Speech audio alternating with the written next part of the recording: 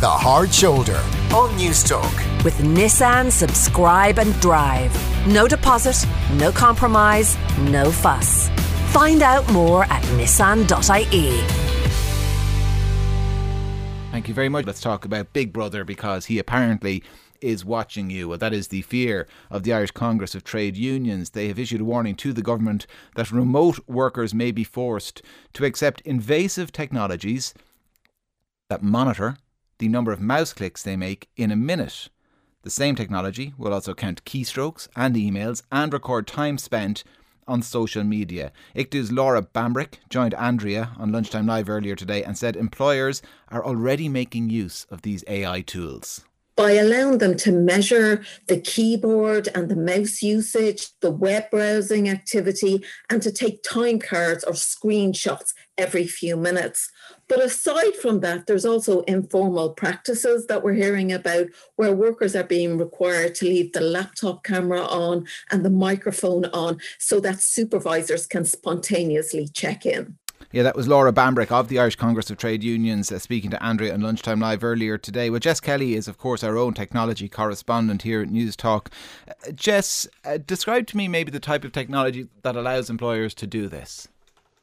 Yeah, there's a whole suite of solutions out there, Kieran, that offer different types of monitoring, from sort of just overseeing right through to the Big Brother stuff that you mentioned there. I spent a good bit of time this afternoon looking through some of the offerings, and the way it works is if you are issued a device from your employer, they can install this software and it'll do everything from taking a screenshot of your screen every 5 minutes, monitoring what websites you spend time on.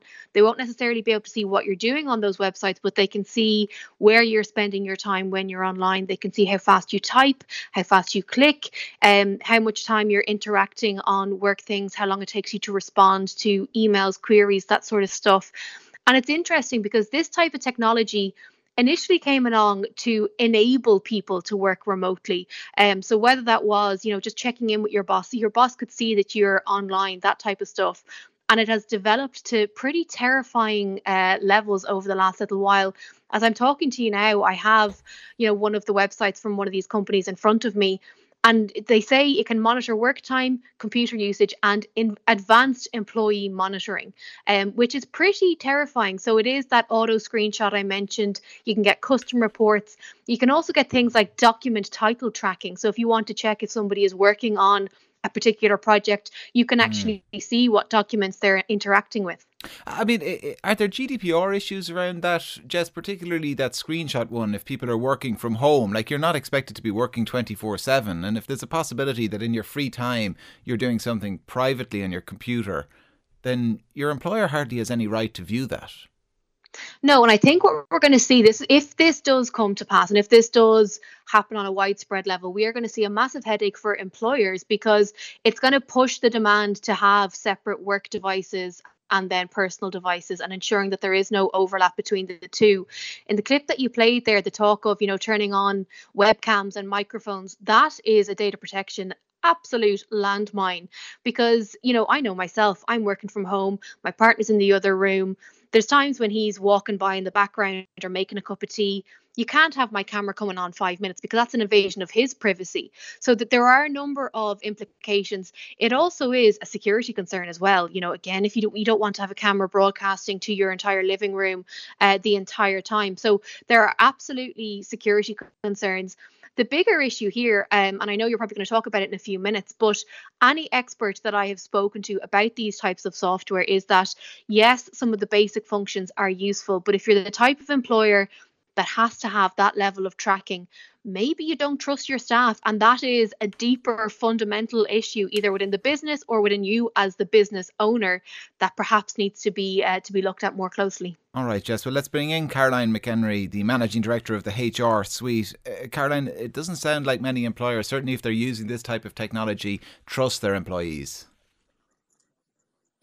100%. And I think, as Jess rightly said, Kieran, it's going to be very, very unusual for employers in this current modern day when trust, retention, morale, mental well-being is so high on the priority list. This is a hugely backward step, in my view, to be excessively monitoring, as I would suggest some of this technology does. And I don't think it's going to be good for the employee or the employer. I mean, it kind of defeats a bit of the purpose as well, Caroline, does it, of what we've been talking about when it comes to remote working. You and I have had this conversation, and I've spoken about it with other people as well, that part of it, as well as not having to go into the office, is that it gives you flexibility to rearrange your working day, maybe around other responsibilities like childcare. I'm looking at an email I got today from somebody outside of News Talk, and included in the email was a line: "I have sent this email at a time that is convenient for me. I do not expect you to respond to it outside of your usual working hours."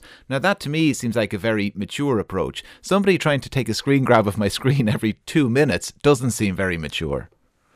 No, absolutely. And I think as well, Kieran, as you rightly said, the whole concept now is getting to build trust, both from the employees. It's expected that you're available for work if you're at work, i.e. during that time. But we expect the employer is expecting their employees are working, and doing screen grabs, as Jess really rightly said, is going to become a real GDPR issue. And to me, that's excessive monitoring. And I think that any employer who might be either considering it or doing it needs to definitely reassess, because I think you're not alone going to breach trust. You're potentially going to have employees who feel really badly treated, and from a morale perspective, I think you're going in the opposite direction to what you want to be doing. From a legal point of view, Caroline, how much monitoring is okay? So the Data Protection Commissioner Helen Dixon would always suggest that excessive monitoring isn't allowed. And again, like, cameras are allowed in certain areas. You know, if you work in a retail outlet, there needs to be a camera to protect the stock. And, if somebody slips, trips, health and safety, security, etc. But you can't use that camera to replace, proper management. The same applies here. I mean, we have to make sure that there's work systems in place, and ultimately those work systems mean people get the work done. And I think, that approach that you said, I have that at the footer of my email, because occasionally it'll suit me to check emails in the evening so that I can do something else in the morning, like go to a fitness class. And I think we need to be able to facilitate that more rather than go backwards into the monitoring. And I suppose there's a certain amount of monitoring that happens for quality control to do with calls and things like that, but the parties are very aware that it's happening. In these scenarios, I would suggest that parties aren't aware, which adds to the problem from a legal perspective in terms of it happening without people's knowledge or consent. And that's, I think, another level completely of problems that people are drawing on themselves in this area. Are there certain industries, though, where a bit more monitoring might be not only acceptable but desirable? I'm thinking of somebody maybe who's working from home, but they do call centre work, for example. So you've got dedicated hours. You can't decide, I'm actually not going to work today between 8 and 10 because I'll just do the school run. You've got to be on the end of the phone. That maybe it's okay to monitor people in that situation, but not in other situations. Yeah, I still don't think the monitoring we're talking about with, measuring clicks and having video cameras turned in where the supervisor can check in is still the best approach. I think that, having good ground rules that says, look, Caroline, you can't go do the school run unless it's pre-authorised. We expect you're at your desk when you're supposed to be. And they can still monitor call quality and stuff like that, so feedback can be given. I think that's a much better approach than to be going down the road of cameras and clicks. And there's a sense in that it's kind of covert nearly and untrusting. And I think being straight with people is a much better approach than to be having it in that form and in that way. Sorry, I'm laughing because someone has texted in to say this is only terrifying for dossers. No balance again just because Kieran is against it. Not just me. The law is actually against it in this situation. It's on my side for once. For once.